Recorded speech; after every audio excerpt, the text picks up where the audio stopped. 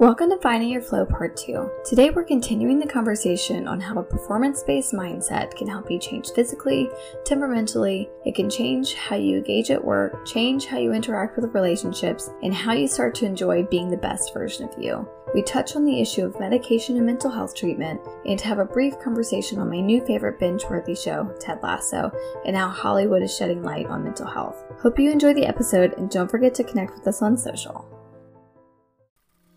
Welcome to Psychs in the City, the modern-day mental health podcast brought to you by Dr. Ditzel Psychiatry. Each week, New York's top psychiatrist, Dr. Jeff Ditzel, is going to bring you an interesting mental health topic to continue the conversation and help end the stigma surrounding mental health. No topic is off limits when it comes to Dr. D Psychiatry, and with that, here's your host, Dr. Jeff Ditzel.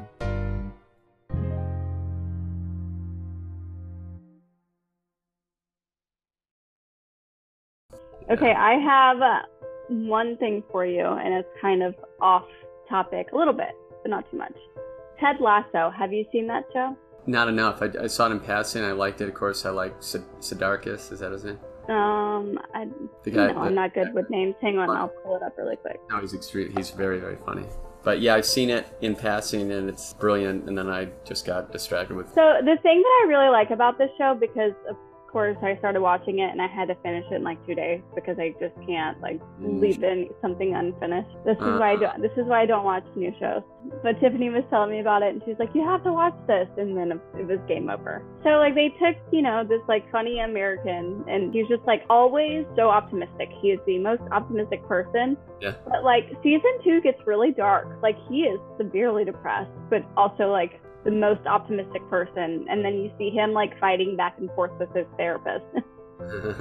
It was just really interesting to just kind of see, I guess, the media kind of showing you could have the happiest person in the world also be struggling severely internally. Yeah, it'd be cool to do a little sampling of, first of all, Hollywood loves psychiatry, which is funny because most psychiatrists are, in my opinion, pretty squirrely. They're pretty quirky, including myself. I'm quirky. There's no two ways about it. So I think that the portrayal of psychiatrists was very interesting, or therapists, and then you've seen Billions, right? That Hannibal, which was awesome. Awesome.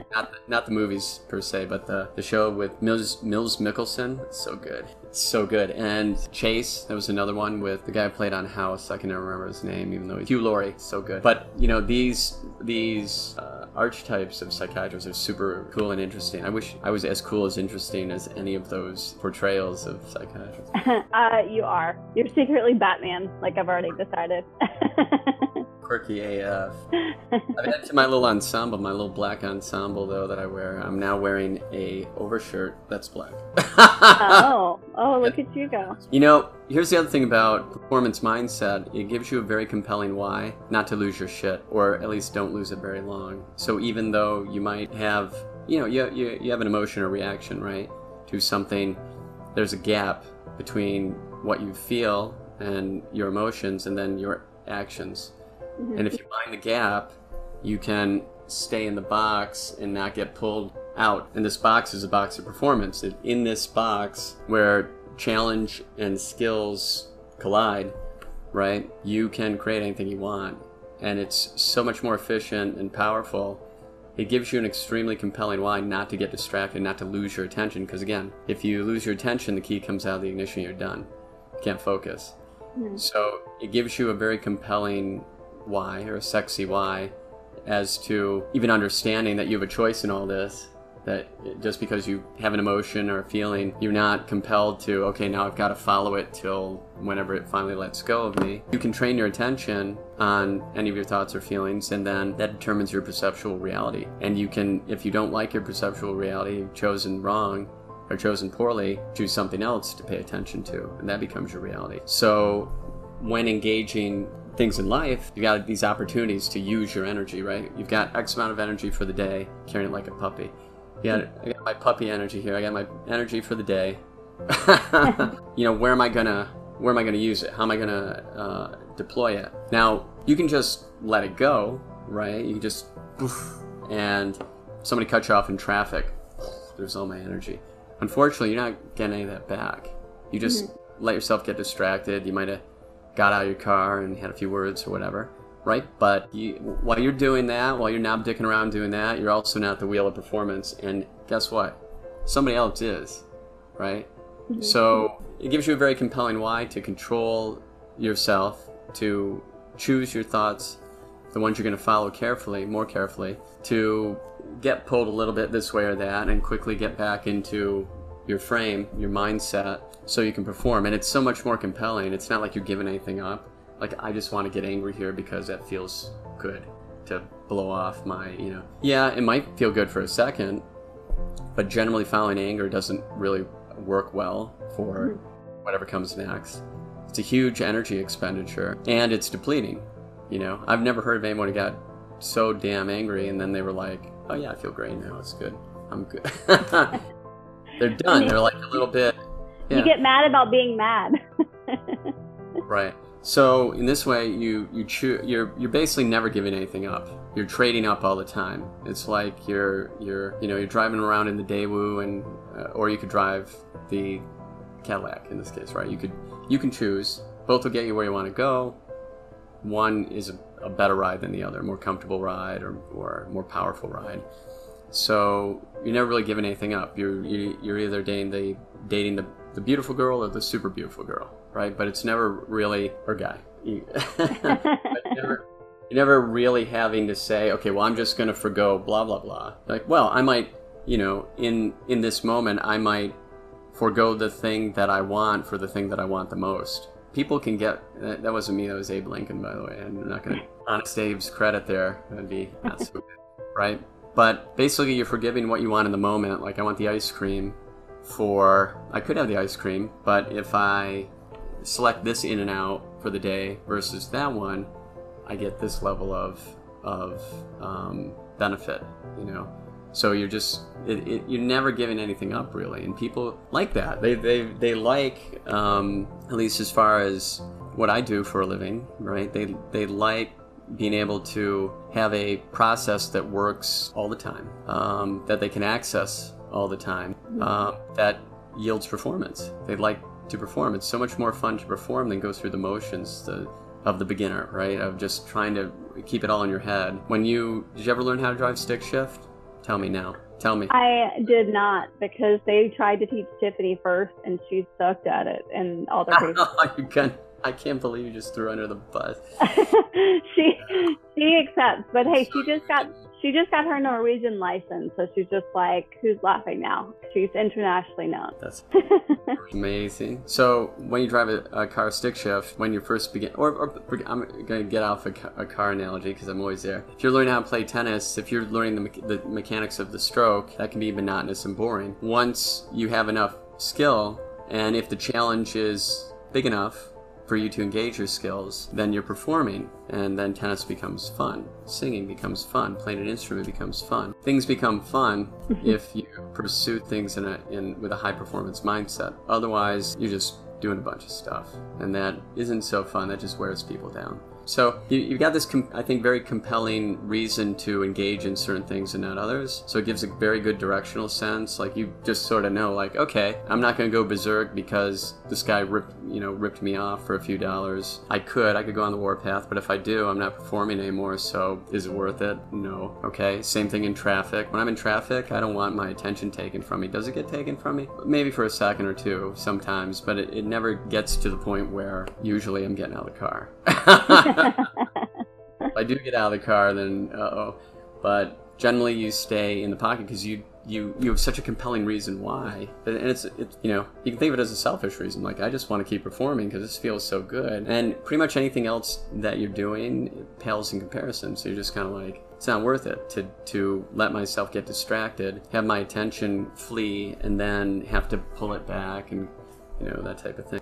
Most psychiatrists nowadays, unfortunately, if you go to a psychiatrist, they call themselves a psychopharmacologist, and they, basically a fancy way of saying, I don't want to hear your problems, or I think is a shame, because, the meds, they help in a lot of cases, but they help decrease the intensity of symptoms so that you can begin to work on mindset and strategy and kind of corral your thoughts and help navigate them. So if no one's helping you in that pursuit, I think you should find someone who does, right? Because past getting the suffering under control, which a lot of times we can very quickly, thank God, I think the real compelling question then becomes, okay, well, what do you want to achieve now in the world? And in what manner do you want to do it so that you can create or engineer a system that allows you to have your needs met and therefore be happy. So that is a good purpose for us, for what we do. I think anything that helps people do that, we should definitely consider. And I think this is one of those things. When I talk with people about performance-based mindset, they light up. When I talk to them about Prozac, they're like, wow. Would you say that like medication could be a start, but for a lot of like mental health conditions, like I know that there's a lot of like severe ones, but do you think that it's possible that you start out on medications, but you wean off once you start to get everything else kind of under control? In a lot of cases, yes, because the medication's only going to do so much. I always think of it as a footstool. If you're in a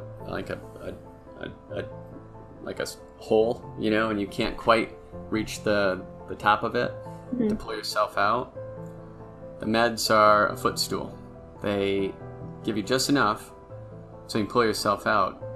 The pulling yourself out part is learning how to manage your thoughts and curate your energy through your day. That's mindset and strategy, and learning how the mind works and how you can guide it to do your bidding. It can't be done for you. So if someone can't pull you out and you get the benefit, you have to validate the process for yourself. The process of doing this, the mechanism of doing it, you have to validate for yourself so you trust in it. The trust has to be earned, therefore it takes time, therefore it's a process. It depends on your resistance, and are you able to let go of resistance. But once you validate it and you feel that it's sturdy and going to support you, then you start messing around with it. You start fucking about, and you start taking it into other situations. And, well, let me see if it works here. Let me see if it works here. It's like one of those slingshots you see. You start driving around all the neighborhoods with your ridiculous vehicle, right? So, because you want to test it out. So, it's fun. I mean, it's fun to go test it out. So, once you get it all fine-tuned, this thought process, this way of engaging, you want to go see what you want to open it up and see what it can do. And what it can do is pretty much anything. It's fun. So, it's great because, you know, it keeps you very humble because you realize, wow, I thought I was doing a lot yesterday and I just blew past that like it was nothing. And you just realize, like, I haven't even been at this game for a long time, and I'm already seeing result. So you get very intrigued at, you know, testing it out. So as of late, the last couple of weeks, I've just been picking any old thing and throw it in the little chamber, if you will, of mindset, and then out pops like I don't know why I keep using this example, the Betty Crocker Easy Bake Oven. Out pops your little goodie, because you're just doing things consistently. Time goes by, you've done them consistently, and it results in the version of you want to be. But as I said, when you pursue these things, you're going to change. You're going to change physically. You're going to change temperament-wise. You're going to change, your relationships, how you engage work. It's endless, and you become a version of you over time that you actually are proud of and that you're excited about, which beats just sitting home watching Netflix all day. Yeah, yes, it does. I mean, there's always something to do. There's never a moment that I'm like, what to do now? Like, you know what to do, because if you're in flow state, that's the whole point. You're creating as you go. You're building the planks of the bridge as you're going over the chasm. Yeah. And so I think that this is a good place to stop, but I'm going to leave you with this. You only get one chance at life, and you're going to spend 1/3 of your life asleep. What are you going to do with the 2/3? Ooh, profound. Thanks for listening to Psychs in the City, the podcast that's all about ending the stigma surrounding mental health. Don't forget to hit that subscribe button, share with your friends, and follow us on social for more exclusive content. We'll see you next week.